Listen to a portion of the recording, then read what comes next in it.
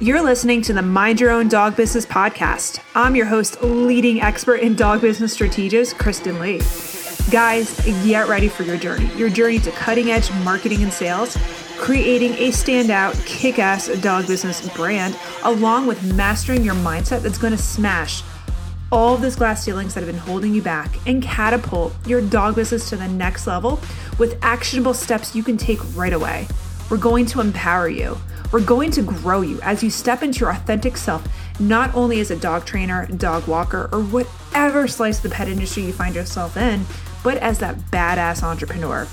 My mission is to disrupt the current norm, cut through the noise, cut through the bullshit, and empower the incredible women of the dog business industry to step into the spotlight, reclaim control, and transform not only their businesses, but their lives. It's real. It's raw, it's uncensored, and it's what this dog business industry needs. Let's do this, guys.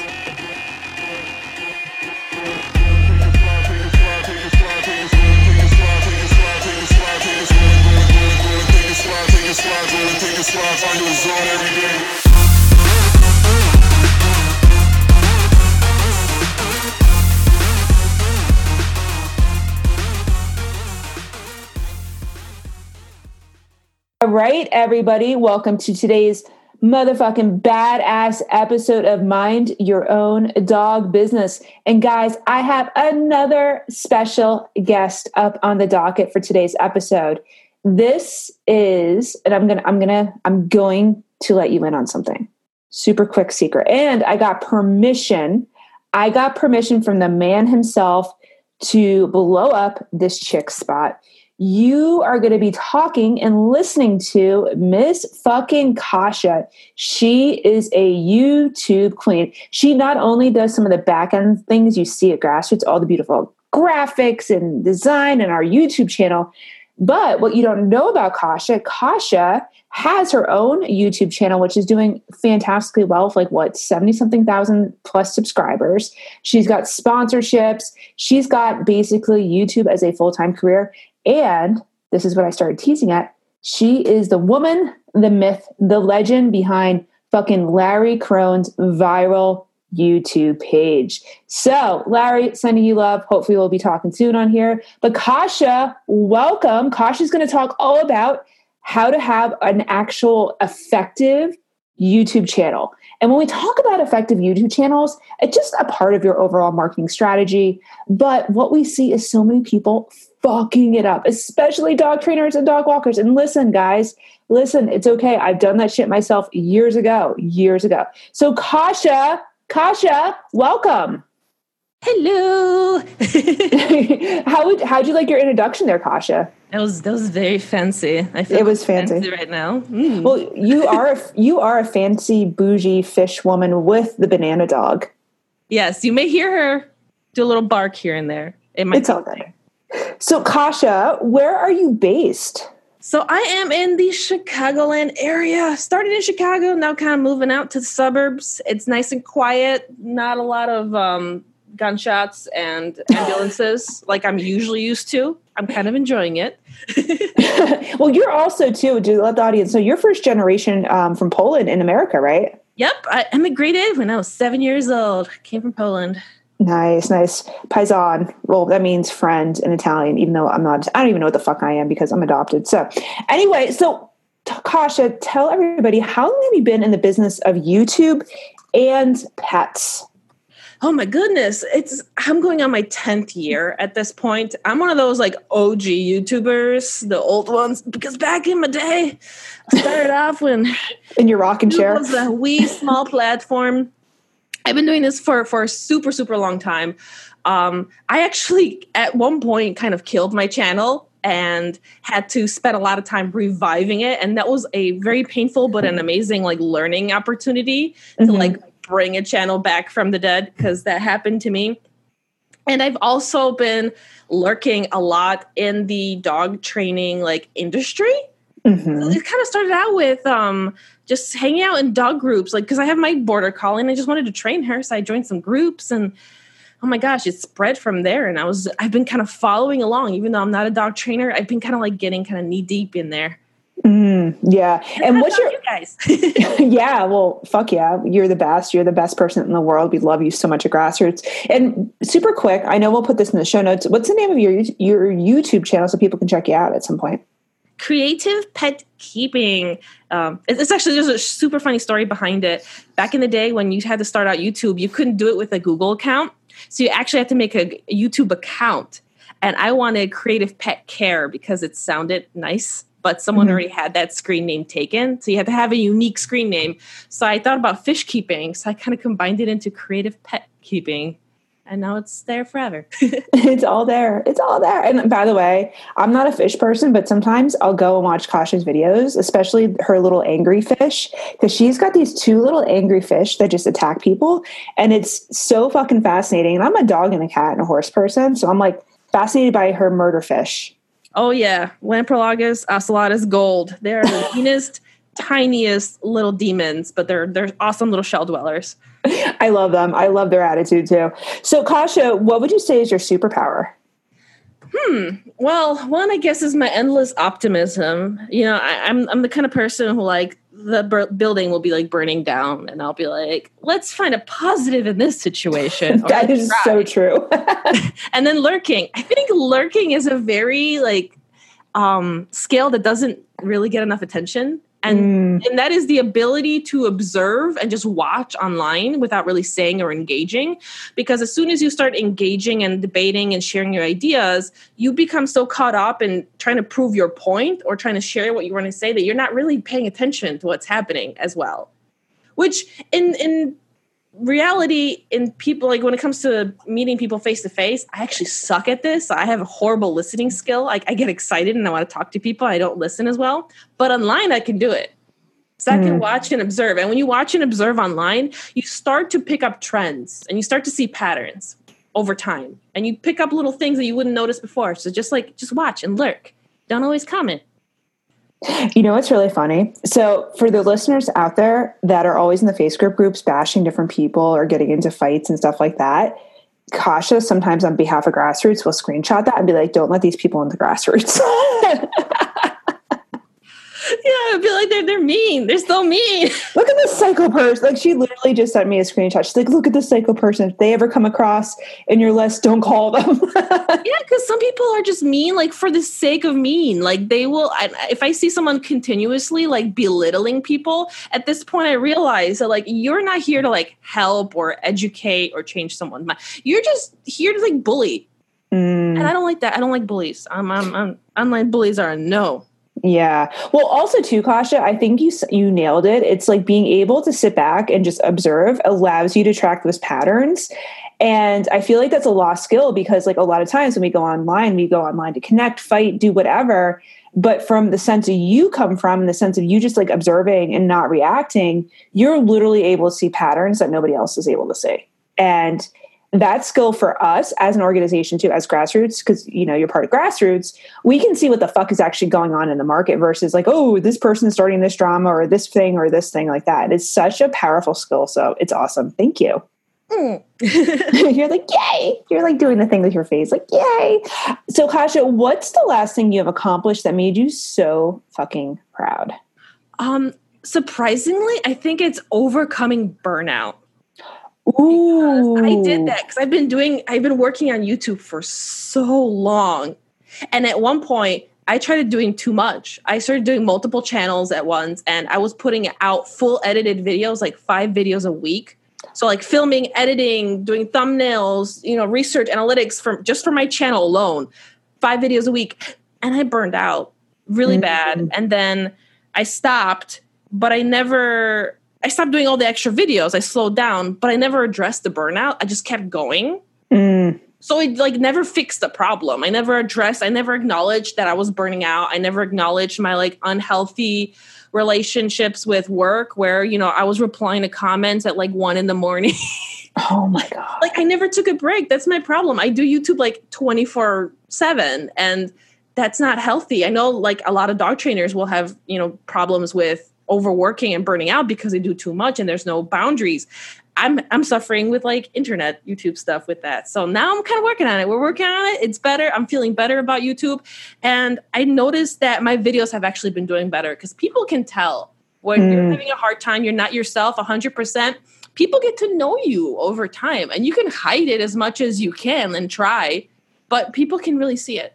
And when you were like, you're living your best life and you're doing your best work and you're feeling great, like people can pick up on that as well. See, look at you. Look at you're already a freaking like, what'd you call yourself? An optimist. You're like, yeah, look, see, like I burnt the fuck out. You know, YouTube's my full-time job. I almost burned it down, but yeah, I wanted to quit so bad. I learned a lesson. It was amazing. I think that's awesome. So Kasha, what's your favorite quote?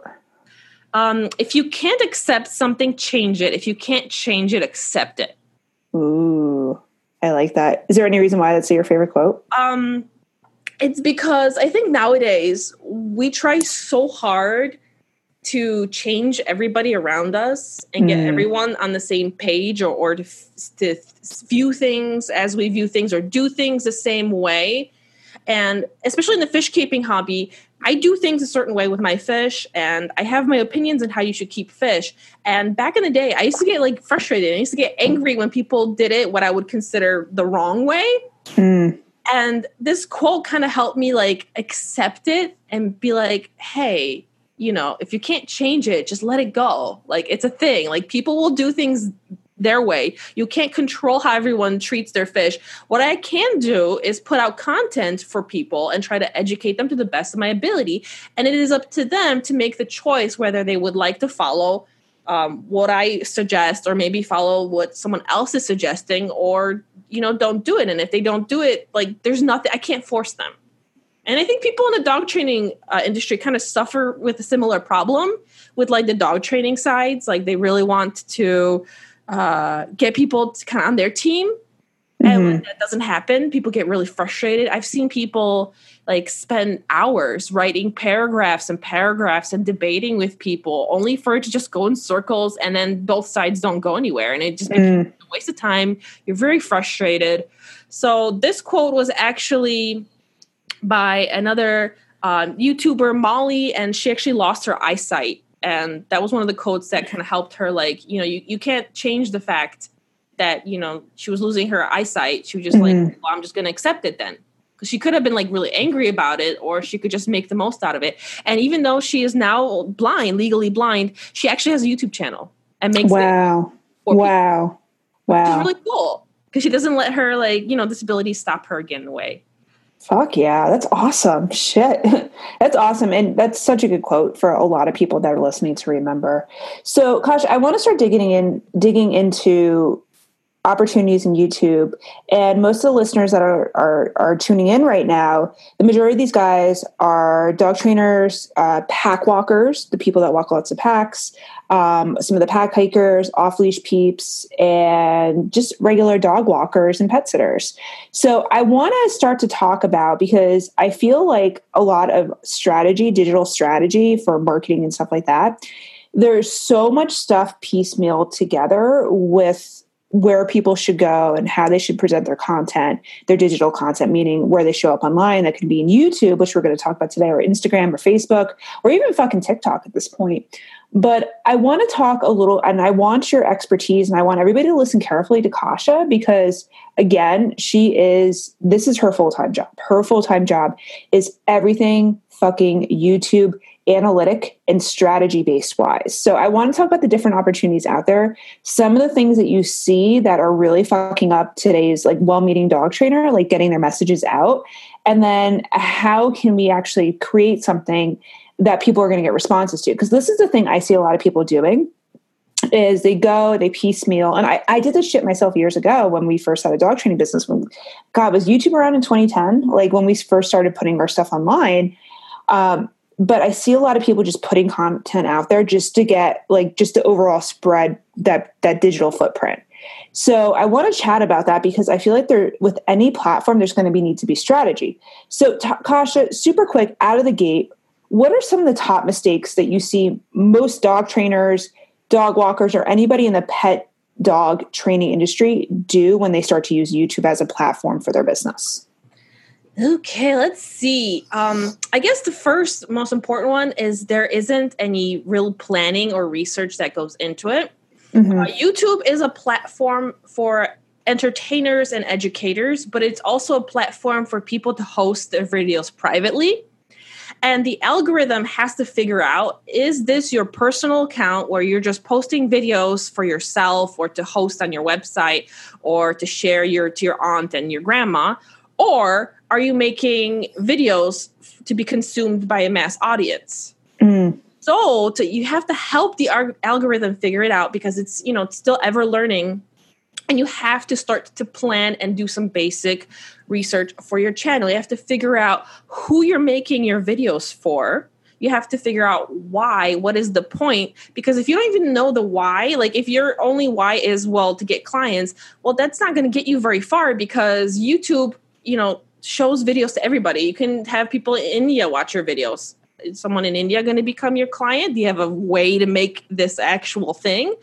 So you have to start watching tutorials on YouTube. So start with YouTube on YouTube, I guess. There's so many channels out there that teach people how to be a YouTuber, to teach you about the basics of the algorithm. And you have to have at least a rudimentary understanding and learn how to start to research things online, so you can know which topics you should start talking about or what people want to see. Yeah. Whoa. Can we back up to that? Because there's this thing of where I see a lot of business owners, not even in the dog industry, but entrepreneurs as a whole. It's like there is your messaging and your content that people, your prospective audience, your audience want to see versus what you want to show them. Oh, man. I struggle with that so hard on my channel. So I'm going to use my example as me. Sure. My mess ups.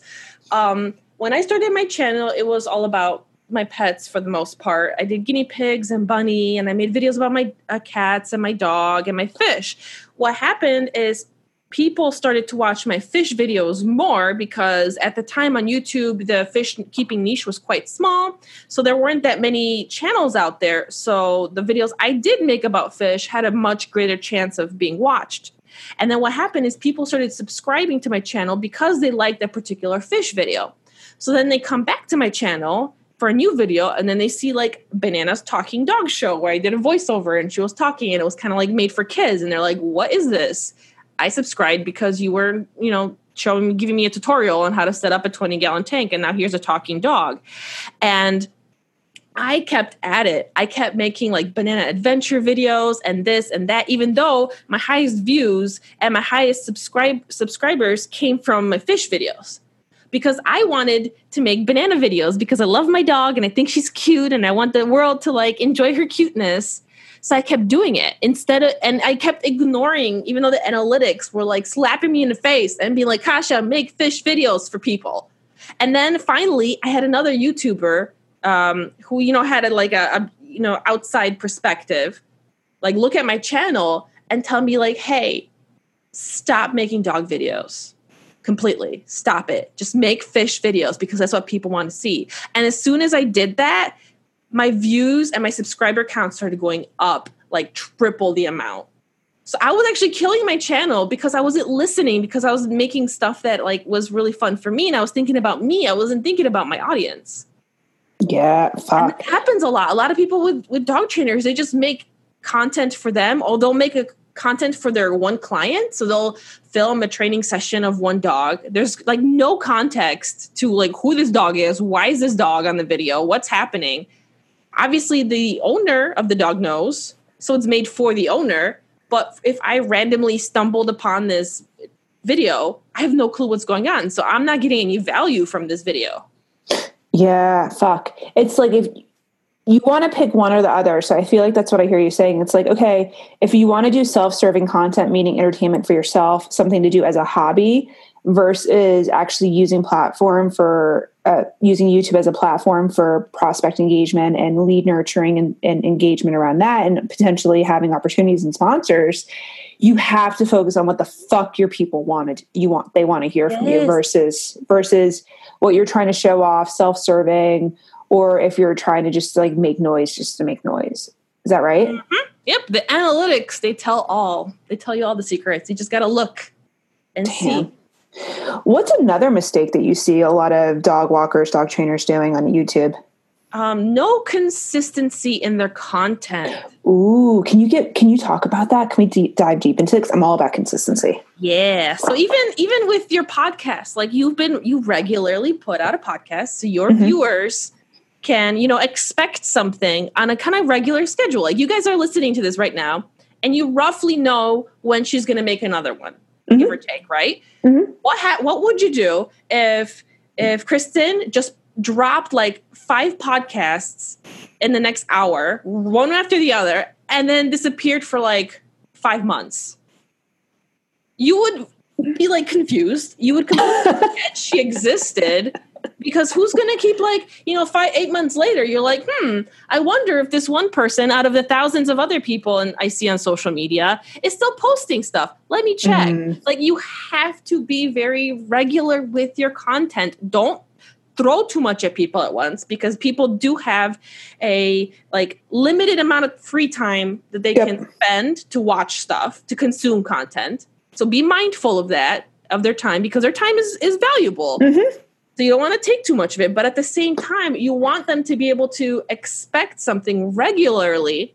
So because they take the time to follow you and are engaged, they get rewarded by getting the content. It's like rewarding your dog. You want to make sure they're getting something consistently. You want to be consistent with your dog that you're training. You want to be consistent with your content, because the content itself is kind of rewarding to your biggest fans. Like they enjoy it. It brings them happiness. It's like the treat. So you want to be able to make sure that it's going to regularly come. I mean, obviously there's little tiny breaks here and there, and that's totally fine if you don't make something for like a week or two. But the ideal, in my opinion, video schedule would be 1 to 2 videos a week, and preferably on the same days. And even better if you can do it on the same time, so people know like when to find your content. I agree. Yeah, totally. Because it's like, I also agree too. We always have, like, whenever I do a podcast, like I'm always mindful of my audience's listening time to me. Cause this is like, for me to go and have somebody listen to play this that's listening right now, I'm always like, guys, thank you so much for listening. I'm truly honored, because to me as a content producer, and to you also to Kasha as a content producer, we know our audience, they have lives outside of whatever platform they're listening to us on. So it's like, we always have to be super mindful, but also not to create something called, and this is something that I see a lot. I don't know if I might have talked to you about this in one time around platform fatigue. It's like where people just bum rush the fuck out of content. Now, depending on like if you're launching something, like I get that there's a strategy behind that. However, it's like when you bum rush and you consistently just do like if you do like 20 new, I'm just going to use YouTube videos in a day. And it's like, okay, you're getting that going, you're getting that going, you're getting that going. And then all of a sudden you drop off from the face of the earth. It's like, what the fuck happened? And to me, what that signal, like when I see that, like when I see somebody do something like that, even if it's a podcast or even if it's a Facebook page, I see it more as like, oh, they're just using this to drum up business versus actually delivering a consistent message and actually giving a fuck about their audience. That's what I see it as. Yeah, you're not giving people value. I think you got to give big, you'll get big. Mm-hmm. But not give it all away for free. I'm going to put that caveat in there. That's true. That's true. It's kind of tricky. Yeah, to kind of like find the fine line that you're giving them enough information that is helpful, but not too much, because at some point they do need your services. I mean, for a reason, and there's only so much a client can do without, the training and the years of expertise that like you have, for example, as the, dog trainer or dog walker or dog groomer. Mm-hmm. Fuck yeah. Do you have any other mistakes that you see people making that people can avoid that are listening to this? I think it's not realizing how much work goes into creating content. So a lot of people get really excited and they're like, yeah, cool. Yeah, I'm totally going to do YouTube, because YouTube on the outside looks very easy.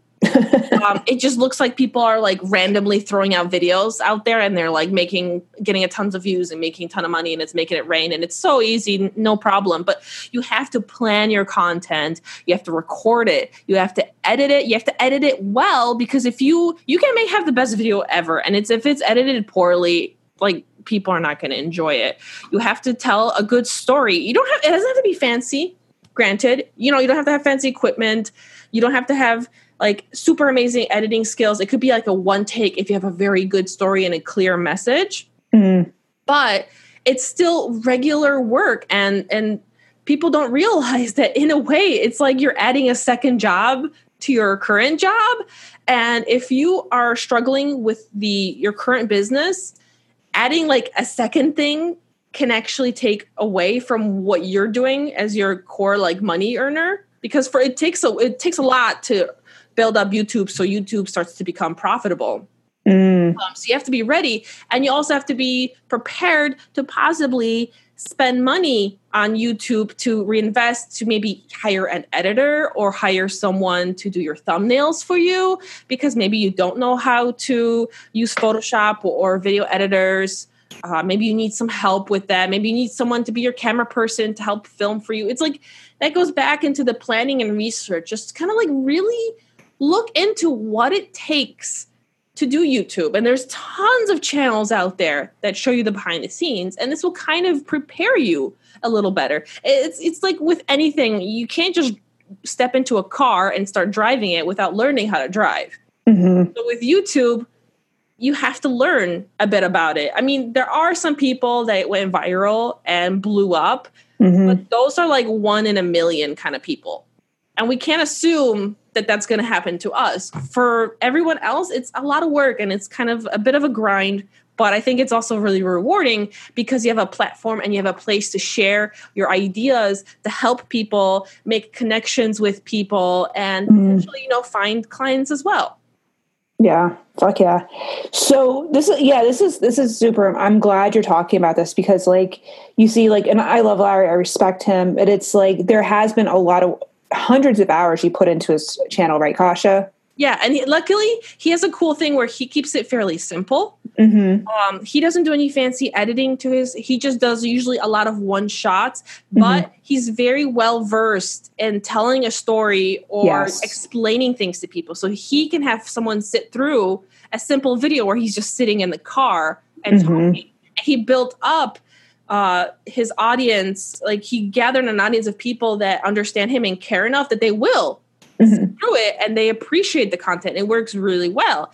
And I actually help him with his thumbnails. And even though I would like to say that I think I have pretty good Photoshop skills and I can make really fancy thumbnails for him, I specifically make his thumbnails really simple, because what that does is it sets the expectation kind of a little lower. So when people see it, they don't expect like a really fancy edited video. They expect a simpler video, which it is, but he does it so well in the simplicity that he does. And he's been so determined and kept doing this for so long. I mean, his channel is not new. He didn't start yesterday. He's been doing this for years. It took him a while to like really build it up.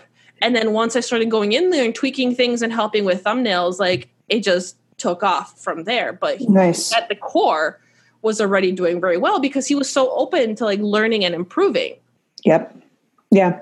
So this is something, and I know I wasn't planning on talking about this, so I'm going to throw this one out there, a wild one out there. So with any platform, whether it's YouTube, whether it's podcasts, whether it's Facebook, whether it's Instagram or whatever, and this is something, and I get it because I know a lot of dog business owners are really short on time, and it's hard for them to sit down and really study and analyze like where their people are showing up and getting your message right. So this is no judgment if anybody who's listening has done this, but what I see people doing a lot of time is taking really, really shitty shortcuts, meaning buying likes, buying follows, buying comments on all different platforms. And, Kasha can explain it in a little bit more detail about how that, can actually, I don't want to use the word shadow ban because like, that's like kind of like one of those unofficial words, but like, if you want to really build an engaged following, like on any platform, you have to do it the organic way, the way that Kosh is talking about. And like, I see this all the time. Like I see these, and I'm more on Instagram. Like I'm not an Instagram person. Like I know the basic strategy behind it, and I have an Instagram mentor. But like I see some of these counts, and I see this on YouTube too, and I know people are buying this shit. I'm like, this is so bad. So it's like you can have like 100,000 followers. Okay, cool. You're 100,000 followers on Instagram or YouTube. However, I might have 300, but I can actually tell you my conversion rate and what percentage of my people are engaged. And because I have that amount of people engaged and I care about my audience, my messaging, like my shit gets shown in front of more people versus kind of just like doing the quantity massing. Do you see people? Is that a thing on YouTube, Kasha? Like I see that in Instagram a lot. Facebook used to do that too, but they don't do it anymore. YouTube is getting better at picking it up. So the algorithm catches onto it, and people will get banned. Their channel will get deleted. Mm-hmm. They buy viewers, and it hurts their analytics so much because now YouTube is looking at every metric. So in my case, for example, I have an old channel. My channel is going on to 10 years now. So I have what's called legacy subscribers. So these are old accounts that subscribed like 8, 7, 6 years ago. Mm-hmm. And might not either be using the YouTube platform, or maybe they made a new account, or they don't just no longer watch my stuff anymore. So even though I have 70,000 subscribers, realistically, currently at the moment, I have about 30,000 active subscribers. And that shows in my analytics. And in a way, that kind of hurts me a little bit. And it's something I have to work extra to push out of it, because YouTube, will show your videos to a specific amount of people, and they will look at the click-through rate. They will see how many subscribers are clicking on stuff. And if you have a lot of subscribers, they're not clicking on anything, that hurts you.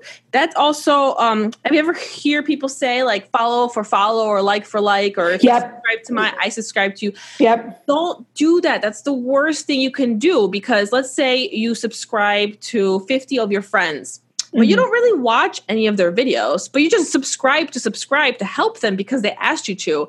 Well, YouTube is showing all those 50 people the videos in the subscription box.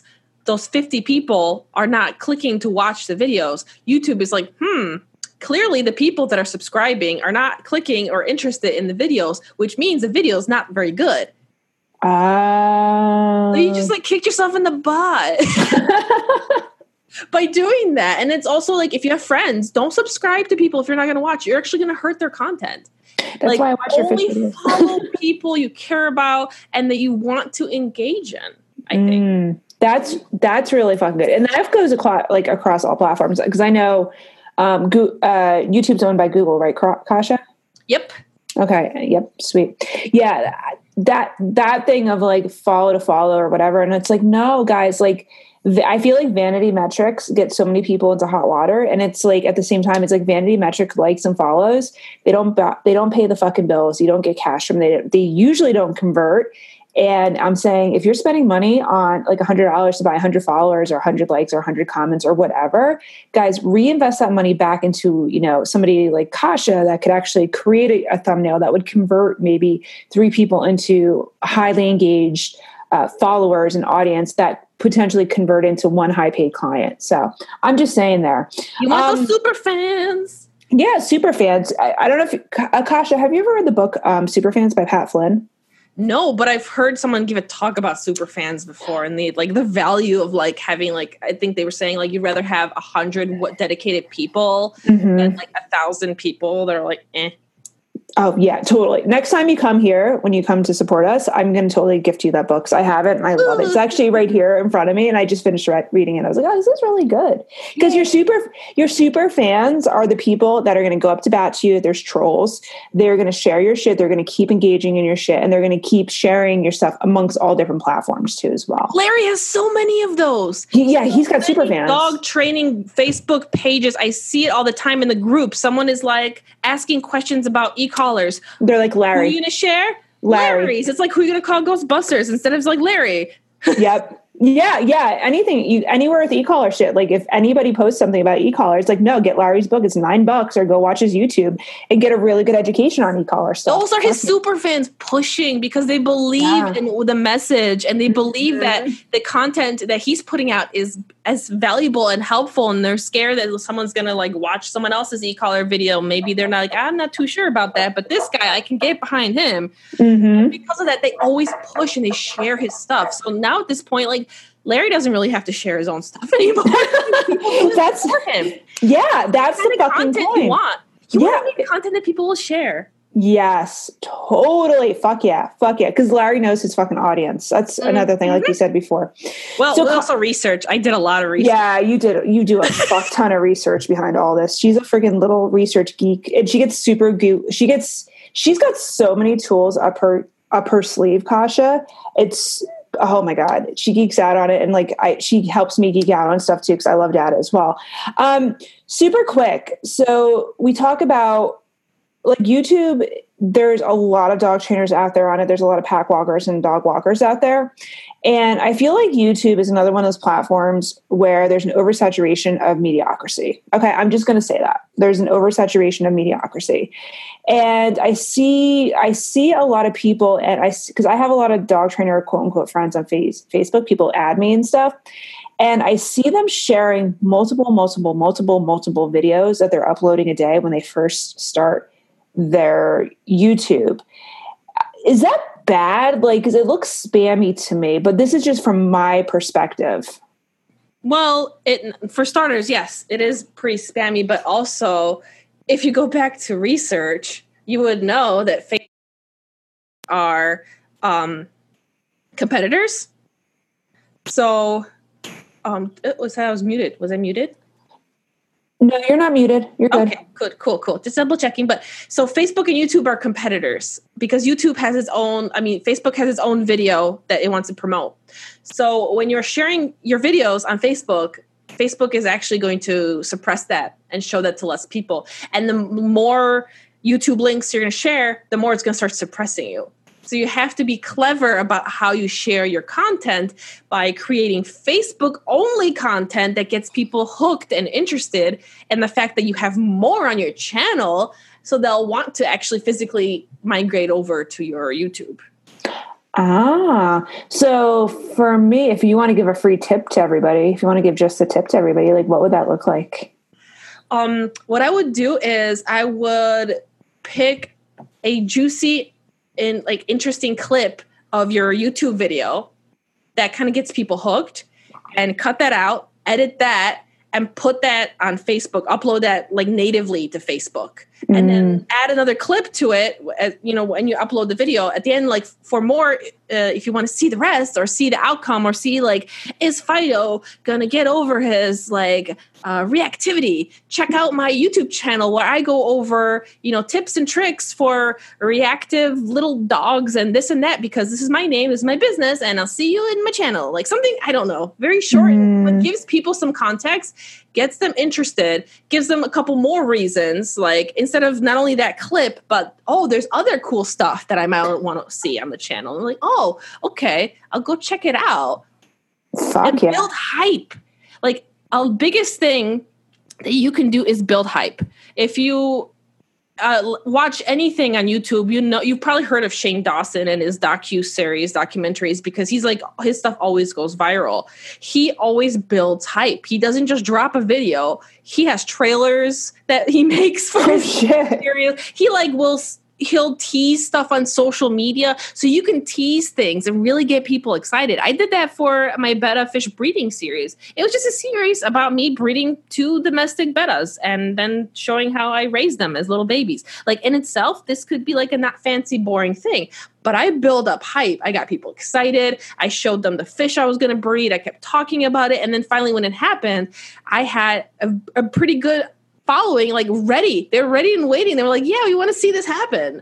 Oh shit. Excited, because you have to be excited about your content. Like if you have videos that you can't get people excited and hyped up about, then you should like really think about your content. Like, is there something like you can improve?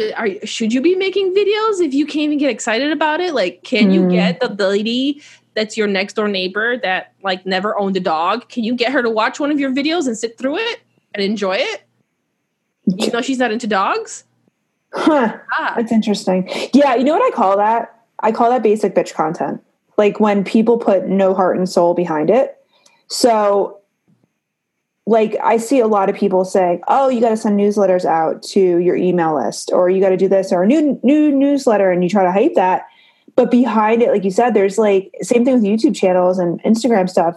You can always feel from a strategic standpoint, and your consumers of your content, your prospective audience, your prospective clients can see that there's no heart and soul behind it. When you're just like, okay, so this is Sadie, she's learning sit and place and paw.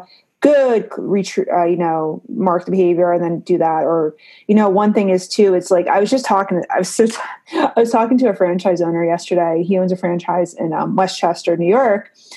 And we were talking about content because he actually had a marketing background. And he's like, my content's starting to dry up.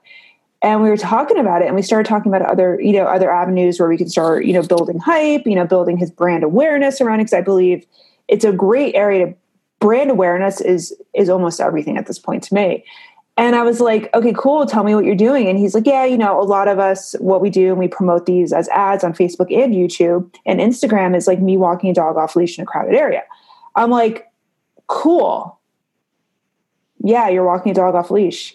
Congratulations. Would you like a cookie? You know what I mean? Because it's like, there's nothing behind the context of it. It's like, all right, cool. Yeah, the dog might've been an asshole before. You can do the before and after video. But when it's like, there's no heart and soul and you're just kind of doing it again for self-serving purposes, we're not looking at, and I'm not even saying that self-serving purposes, don't quote me on that. But when you don't have that story behind it, like how, Larry's really, honed in the power of storytelling. I fancy myself as a storyteller, but when you don't have that storytelling aspect of it, like it doesn't mean shit. It's like, all right, cool. Your German Shepherd's off leash in Starbucks or Apple Store. Like we see that shit every day, like where I live. It's like, okay, cool. What else? Tell me the fucking story behind it. I want to see your face. I want you to tell it from the bottom of your heart. Now, I don't mean to go fucking sit there and cry and do a whole thing about it, but fucking engage your audience. Don't be basic with your content. Basic is lazy. And if you are being lazy to your audience, like, and granted too, okay, I'm going to go down a little rant right here. Like now and then I will take strategic breaks in the podcast. It might be 2 or 3 weeks, but usually I'm traveling or something going on. And I usually have Kasha working on something. But don't fucking put together content just to put together content. That shit just fucking pisses me off to no end. Like I can sniff it out like a fucking dog smelling, like a Malinois smelling fucking weed or coke or something like that. And I have, Kasha, you know me, I'm such a perfectionist with shit. Like I just can sniff that stuff out a million. Inauthenticity, I smell that shit miles away. Anyway, that's my rant. I'm done. Kasha, back to you. Yay. Yeah. So anyway, do you have any other tips to help people stand out like in the world of YouTube? One thing that I noticed, and this was like through working predominantly with Larry, because what's so great about Larry is he just lets me do whatever. Like I can play and experiment and change thumbnails and change titles. And like, some people like are really clingy with their content and they're like, I want this my way. And like, you can't change it because I love it and it's mine. And he's like, I like it. By the way, that's you know this better than me. So here, just do whatever. And I'm like, yay. So I finally started figuring out that people, when they look up dog content, they look up content based on breeds. Oh shit. So if you make like 7 videos about teaching something to a German Shepherd, and then you make the same 7 videos about a Doodle, and then the same 7 videos about a Rottweiler, all those videos are going to do well because people are searching for the specific breeds. But if you make 7 videos and they're all with your Malinois or just your Border Collie, and that's it, you never repeat it, the person who has the little Maltipoo sees your Malinois doing backflips and is like, well, that doesn't relate to me. Or your Malinois off leash and they're like, and healing and being all fancy. And you're like, well, my little pug, I don't think I can make my pug heel like that big fancy dog right there. People want to see their breeds doing the behaviors they want. Because then they believe that it's possible. And then they believe that you understand them because you understand their breed. And probably the specific struggles. Because I do know like different breeds kind of have their little like reputations for like being unique. Like I know like dachshunds like to like burrow under blankets. And first I used to see it online, and then I got to pet sit a dachshund, and I got to experience all the dachshund stereotypes. And I was like, oh my God, it's real. It's a real thing. Yeah. So start being like really specific with your niche. Don't make like super generic videos where you're showing off everything with your demo dog border collie who already knows everything anyways. And like you blink at it and it's like doing backflips because it's so excited to like do everything. Like, document and film not only the stories of training the specific dogs that you're training, but also share the stories, the struggles. Like people want to know that other people are having problems too, and don't like do it in like a belittle the person that you're working with kind of way. I see that a lot too, where people will make the dog owner feel really bad because they did wrong or they're not doing this right or blah blah blah blah blah. Like don't guilt them into it. Be like, okay, you have this problem. It's okay. I understand like why this happened is because you didn't know, and that's okay. Most people don't know. You guys watching might not know this too. And we're going to work through this today and show you how we solve this problem and how you can apply this to your own dog, because we can all solve this together. Like very positive, like empower people. Oh God. Yeah. God, fuck. Dog trainers. Listen, this is something else too. I see. Shame is not a form of education. Like we have to remember too, like dog owners, the average dog owner doesn't have that level of not intelligence, but education and knowledge and overall awareness around the dog. And I see so many, this is a whole other conversation I want to have one day. But I see people using shame as education, and it doesn't go that way. It doesn't help. It does not fucking help. And if you're shaming people, you're shaming your dog owners. If you're on Facebook shaming people, Kasha will report that fucking shit back to me, and I will fucking blacklist you so quickly. That's why Cesar Millan blew up. I 100%. I know a lot of people are like, oh, I don't like Cesar Millan, blah, blah, blah. But like really look at his show.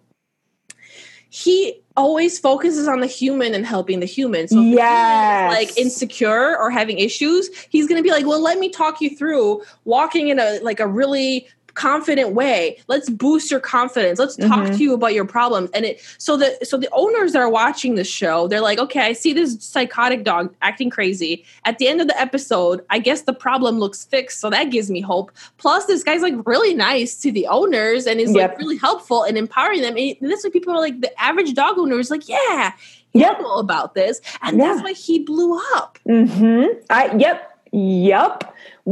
what you want about his training methodology, but the reason why he blew up, because and also too, I have had the opportunity to meet and actually work with Cesar. He's generally like deep down at a soul level, he's a really fucking cool dude. Like he's a very cool, humble, soulful dude. And he is so, I feel like he has this balance of being committed to both the owner and the dog at such a micro level, and you can see why. And he's a great showman. Like he is a fantastic showman. Again, don't fucking send me yelling about Cesar, like whatever. Like there is stuff that it's proven not to work, but deep down, he is a generally nice dude. Like also too, like Duke Ferguson is a very nice dude. Like you see Duke and people are like, oh, whatever. He deserves all the recognition he has because he's generally a nice, deep-hearted, deep-souled guy too as well. So those are my little circle jerks for two guys in the industry. I'm just going to say that really quickly. Yes, there should be more female influential dog trainers. Get out there, bitches. But I'm just saying these people are generally nice, and the average dog owner connects with them so much. Look at Larry. Look how Larry did his book. It's the fucking Bible of e-collar training for the average fucking dog owner. Anyway, I'm gonna stop. I'm gonna shut the fuck up because this is your spot. I could talk about this all day too. Sharing. Yeah, it is, and it's like, God, if you're on a high horse, like I don't care about your training methodology, but that type of, and Emily and I talked about that in one of the last podcasts. It's like, no, just be a nice person, listen, see what your fucking audience wants and listens from you and wants and consumes from you. You're going to do better than 99% of people out there. I don't know. That's my thought. Yeah, good karma. People will return it. They'll like you. It's nice to try to be nice. Yeah. Well, be kind. Be kind. Yeah. Always be kind because that shit it'll fuck you in the end. So Kasha, this has been so good. And I actually want to talk to you super quick, a couple things. So talk to me really quickly about, like, I know I wasn't going to ask this, but I feel like this is a really important one, especially when we talk to the analytics and the analytical side of a platform and the algorithms. Are there certain benchmarks for metrics and key performance indicators that people should be tracking if they have a YouTube channel or they're looking to start a YouTube channel?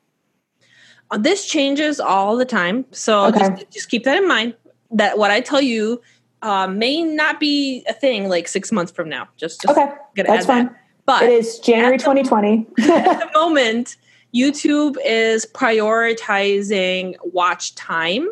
Okay. So what they care about is how long people are viewing your videos, how much they're spending on the platform, and is watching your video leading people to watch other YouTube videos, whether it's from your channel or other people. Like, are you bringing them in the platform, or are you leading them out? So if you make a video and you really push people to go to your website, so people watch the video and they click off to go to your website, YouTube knows that.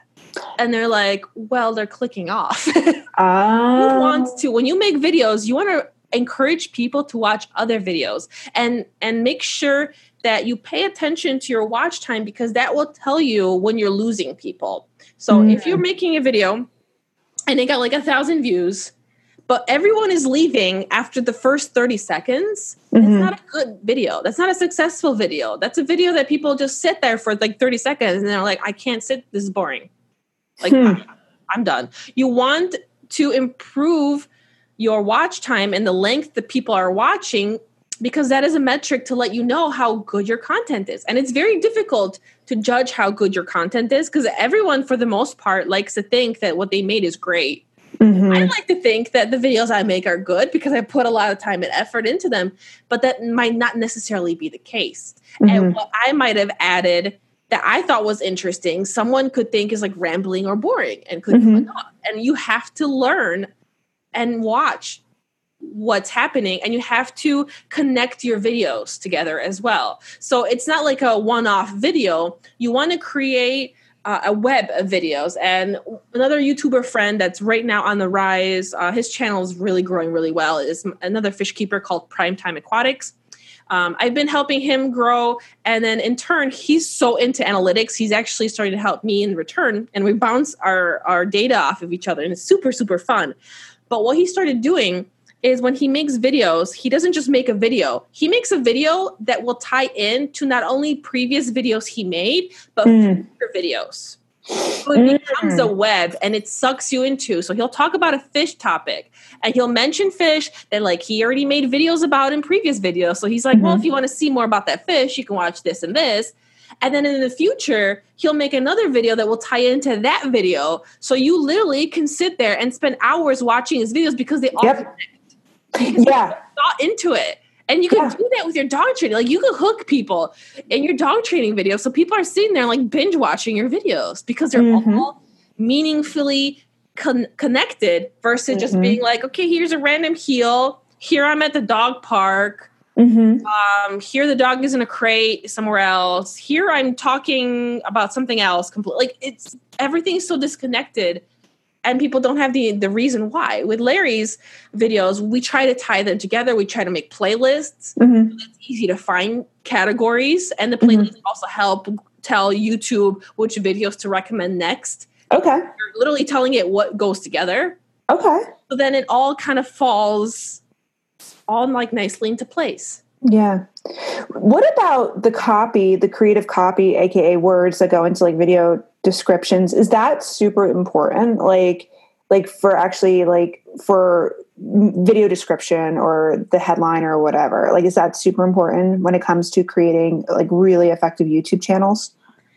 Yes, because it forces you to look up keywords and do some research. You want a title, obviously, that has good keywords that's searchable. And then it goes from most priority to least priority. So you don't want to put your most important keywords at the end of your title. You want it at the beginning. So you actually have to put some thought into it. Tags are slowly starting to become less and less important because people for the longest time were trying to use tags to game the system. The original idea of tags was to just help the YouTube algorithm know where to place your content by putting other relevant topics with it. So it just kind of figures out a little better and can learn. But people were trying to game it. Like one thing I used to see with dog trainers, and there's plugins that you can use that are, a lot of them are free, like even TubeBuddy, that allow you to see what tags people are using in their videos. And I would see like people make a video about teaching a client's dog to sit, and then in the tags it's like Cesar Millan, Zach George, I see that. Gloria Stillwell. And YouTube algorithm, it fell for that at the beginning, and it was a very short-lived thing because the AI, it learns. And it learns quickly. And it learns that that is incorrect information. So we're at a point where YouTube spends more time analyzing what we are saying because it's the way it transcribes text into speech to text is getting a lot better through people making subtitles for their own videos. In the way we were teaching the algorithm to learn and recognize speech better through that. So now it's looking at that. It's looking at what text is in the video itself. So it's reading the text that you're adding on. It's reading all around you. So if you have books behind you, it's reading that. If you're at a grocery store, it knows you're at a grocery store because it could see all the text. So nowadays, what you want to do is the information that you put in your title, your description, and your tags should be very informative stuff that helps the algorithm know where to place this video and to recommend it. And if it sees that these things click and they make sense, and then the position where it recommends the video or the people that it recommends to are correct, it will reward you by showing your video to more people. Yeah, fuck, yeah. Help it's the algorithm. The algorithm helps you. Yeah. It's like, don't do it self-servingly. Again, it's like feed the algorithm, be nice to it, which Kosh has been giving you guys a lot of good stuff, like a lot of good tips here. So super quick, this is another random question I have off the top of my head. Since YouTube and Google are babies, like they're in the same family, this is going to be such an uneducated question. Is there any tie back with like websites and SEOs and how YouTube shows up to as well? Like that might be not a question you can answer, but like, for example, and I see this a lot because I feel like dog trainers get a really hyper focus on SEO, which, you know, and even it's super interesting too, because I've been learning about SEO for years, and I'm not an SEO expert by any means. It's just what I see and what I hear from experts and stuff is that like SEO is starting to prioritize to like actually having those conversations. But is there any like connectivity between like website SEO and YouTube? Like, as I see people sometimes that was like the big thing back in 2013 was to game the system using kind of like having a website and also having a YouTube channel connected to that too as well. Well, YouTube predominantly gets happy anytime you get them on the platform. I mean, even when you search for a topic, if you search for anything in Google, do you notice that it's YouTube videos that are popping up? You're not really, very rarely you'll see like a Venmo video. You won't see a Facebook video pop up. You'll see a YouTube video. So, you know, it'll do it that way. But to be honest with websites, I think you whatever you want to put, if you want to host your stuff on Venmo because it works better with your website, at this point, I think you should prioritize anything that will help you get more business. So if working on YouTube or with YouTube isn't going to help you get more business, but another platform will, don't go with YouTube. Okay. All right. Sweet. Yeah. I was just wondering because I know like it used to be like one of those things like, oh, if you want your website to rank higher or like on the first page, make sure you have a YouTube page too. And you use geo tags or whatever, something like that. Again, don't come screaming at me that I'm saying I'm an SEO expert. I am not by any means. I see stuff and I notice trends. So that's why I wanted to ask you. Websites are not. I'm not the most versed to websites. Yeah. So I'm like I can't give you like an exact. My most thing is like YouTube, and then a bit of the other platforms like Instagram, Facebook, Twitter. I observe all the platforms because I think it's very important to pay attention because how they change and grow will also affect other platforms as well. So I can learn interesting tactics for YouTube by watching how Instagram is changing, for example. Yeah, obvious. Yeah. So this is why Kasha lurk. We pay Kasha to lurk. We pay Kasha to lurk because lurking That's is the word of the day. Online lurking. She's a dirty little lurker in the background. She's like, ooh, a little mouse comes out at night, gets the cheese, and runs back in her hole. It's like, hee hee, I got everything. Oh my gosh, the image you're painting of me. That is so you, by the way. I'm just like, that is so Kasha right now.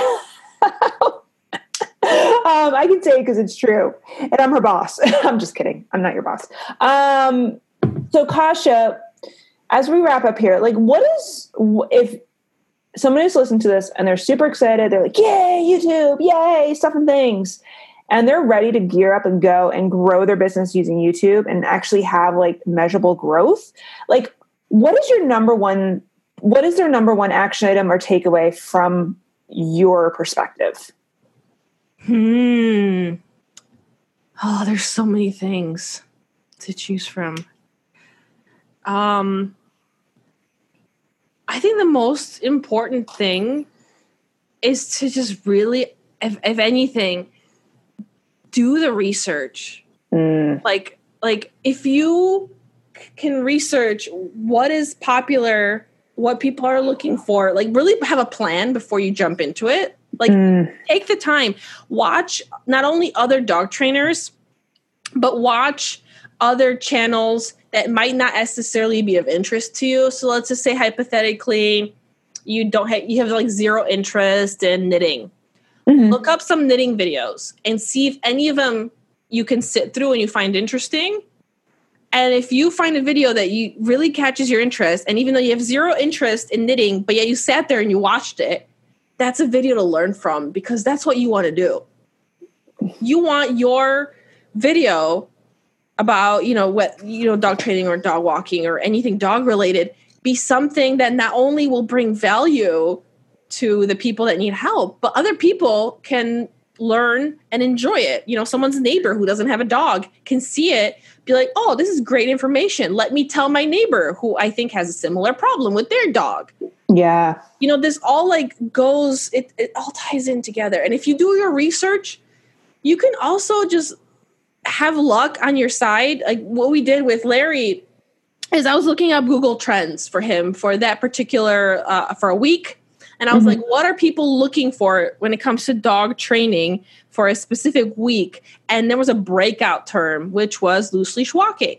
So at the time, Google Trends was telling me like right now, loose leash walking, like it's a hot topic. Everyone is looking for it. So I was like, Larry, just make a video about loose leash walking. And he was like, okay. And he did like with a Doberman, and that video blew up because at the time, that's what people were looking for. And we made a video giving people what they were pretty much. We gave them what they wanted. Yeah. And then boom, we got rewarded for it because we took the time to research. If I didn't research at the time what was trending that week, and we did that video at a different time, we would have missed the opportune moment. Fuck yeah. Do your research, bitches. Listen to Kasha. And then please do research, because I've had people contact me where they wanted me to be a channel manager, because I do a lot of channel management for people, but they have like no clue. Like they don't even know how to open like Google, and I'm just like, I can help you, but I can't do it all for you, if that makes sense, because then I would burn out again, because then it just becomes exhausting when you have to like hold someone's hand every step of the way. My job, in my opinion, is to take an objective look at your channel as a whole and like see what we can improve upon, because I'm a fresh pair of eyes. I know YouTube, and I can help. Let's fix and let's look for patterns, and let's improve what is already working for you, or find something that will work. But for me to be able to do that, I need something ready. So you need to start. Make your videos. You need to kind of get into it yourself a little bit, and then I can help you from there. Which is why usually like I don't help people start brand new channels. Because I kind of like, I want you to be a little baby bird, and I want you to jump out of the nest yourself. Yeah. And I want you to learn how to fly. And once you're flying, like I will help guide you Yep. I will slingshot you in the right direction. Because like Larry, like I just had to come in and just tweak what he was already doing. And once we did the tweaks and we hit the right topics, like videos would do really, really well. But that was already because he started the initial hard work and he understood and was flexible. And I think that's also too being flexible to the expert's opinion as well. You know, it's that whole thing of being coachable and trusting the process, especially if somebody hires an outsourced expert like Kasha. It's like, so like my style, like, so for example, like the way Kasha knows my style pretty well, my brand shit, but it's like, I have to put my bullshit aside with the way I like to see like our brand and Grassroots brand or whatever, how I show up. Because I know it's going to look good and it's going to be the most beneficial for the organization. So it's like putting your own fucking shit aside and allowing that expert to come in and take the role. And, you know, it's like, okay, baby bird, now you might have flown and hit the ground, but now it's only time to pick up. So trust mama, here you go do the stuff and the things and just trust the process too. So this has been awesome, Kasha. I appreciate it. And by the way, guys, don't go and hoard Kasha for me because I'm going to resource guard her. You're just gonna growl at people. I do. I'm like, fuck that. And I'll pay Kasha and Chick-fil-A too. You'll have to swap me for a higher values treat. Try to find that. Ha! No, I'll just pay also, more. Like, honestly, I think it's very important that, you know, YouTube might not be the place for you. It might not be the platform for you. Or you might try YouTube and it might not work out for you. And that's okay too. Like, be okay. Like I don't want you to like get you know, lose your determination to want to try it, because I think everyone should try YouTube and I always cheer people on. But I also like want you to know that like in the back of your mind, accept that it might not be a thing for you. Like you're gonna try it, and if it's not working, you just let it go and it's okay. And work on something else, because you might find a platform that works really, I don't know, Instagram could be your thing. You might be like killing it, and it might be easy for you to make good content on Instagram and you're making ads and all that stuff, but like YouTube is maybe not your thing. And that's totally fine. Like for me, like Twitter, I hate Twitter. I suck at Twitter. I just gave up and trying to make Twitter work. I instead put my resources into my Instagram and my YouTube and other platforms. And that's okay. Well, look at Grassroots, right? Maggie, she's fucking amazing on YouTube. Me, I'm a sack of potatoes on YouTube. I hate the fact that some of our coaches' corners go on there. It kills me because I am an absolute perfectionist, right? I'm that's podcast queen. Yeah, well, not only that, but it's like I like to have a platform that I feel comfortable in. And for me, YouTube is not it. And I've accepted that. So I'm like, okay, cool. It's still part of my overall it's still part of Grassroots overall strategy, but I'm going to let the person who's really great do that. And then I do the podcast stuff and I do writing and blog posts and stuff like that. Same thing. It's like Kasha shows up on fucking podcast, on YouTube really well. Again, have you guys ever seen, Kasha, you're young, so I'm going to date myself really quickly before we kind of wrap up. You're not that much older than me. I know I'm not. But have you ever seen the movie Wayne's World? No. Oh my God. You probably weren't in America. You weren't in America yet. So it's about these two guys. It's like early 90s. Like all my 90s babies are probably laughing at me right now. They're like the grunge back of like, you know, when Kurt Cobain and Fatboy Joe, and oh God, all that, or whatever. I can't even think of the names, but it's with Dana Carvey and with Michael Myers, not the serial killer. And they had this like small show in Cincinnati, and then they actually started to blow up and get popularity, and they started becoming, you know, they getting sponsors. And Wayne and Garth are the two main characters, and Wayne was the guy. Like he was a YouTube, like he would be on YouTube right now. He'd be the one blowing up. And Garth was kind of the sidekick. And then Wayne walked off the set one day because he was just done with it. And Garth, the camera went on Garth. It was live, and his head exploded. It was amazing. So I feel like a trash bag when I go on YouTube because I just get really fucking freaked out by video. Like that's just me. If I put a video out there, I want to perfectly curate it. That's just me. And I know that's not what the YouTube wants. I know that's what my audience doesn't want either. So anyway. But you're good at branding. Yeah. So that's your strength. Like when before you came on, I remember I was trying to rebrand Grassroots, and I did like a horrible job at the time. like figuring it out. Then you came in and you were like, boo, boo, boo, font, logo, this, that. Like, it's all makes sense. And I'm just like, oh, that just that's way better than what I was going for. But yeah. So we all have our strengths. Exactly. So Kasha, where can people find you if they want to connect with you? Well, predominantly, I'm all over the internets under Creative Pet Keeping. My email is creativepetkeeping@gmail. So you can just kind of like hit me up. I think emailing is a little better because I do get a ton of messages from all my fish peeps. So all my social medias are kind of flooded. And with emails too, I will try to get back to you as soon as possible. But I do get like a flood of emails all the time too. Lots of fish questions, but I do my best to try to reply and help. Or you can just grab Kristen and be like, hey. Come on in here. Come on, let's talk. And don't go and subscribe if you're not watching her shit. So that's one ask. That's one of my takeaways. If you're going to go check her out, watch her videos, then subscribe and then go from there. Yeah, if you truly enjoy fish and if you like my content, then please subscribe. And if you don't like it and it's not for you, that's totally fine too, because there's tons of awesome content on YouTube for everyone. And I'm totally cool with people like not being into my stuff because, you know your audience, right? Yeah, okay. So I don't take offense. I've had family like apologize to me and be like, I don't watch your video, and I'm like, it's okay. You're like, I don't give a shit. Fuck it. Like it's not. it's for like fish people, and that's totally cool if that's not you. Like that's your preference. Exactly. Well, I still like I still like your murderous fish. I think they're adorable. Saladas.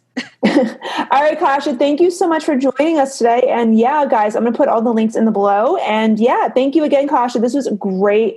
And I appreciate all the strategic stuff you gave all these people. There's a lot of great takeaways, guys. So I hope you all listen carefully. All right, I'll talk to you guys later. Bye. Bye. Hey there. Thank you for listening to another badass episode of Mind Your Own Dog Business. If you haven't already subscribed, what are you waiting for? Oh my God. Go and subscribe now so you don't miss out on any of our content-packed dog business jam sessions, plus special offers that I'm gonna only be sharing with my amazing dog business entrepreneurial podcast listeners. Now, if you've enjoyed this episode, be sure to leave a 5-star kick-ass review so more amazing dog business owners just like yourself can find us and start to transform and disrupt their businesses and their lives unapologetically. And if you feel so inclined, feel free to tag me on Instagram with a screenshot of this episode and holler at your girl. I'm at Dogwalker Coach. You can find me, Dogwalker Coach, and I'll pop up and I'll give you a special shout out. All right, guys, till next time. Bye.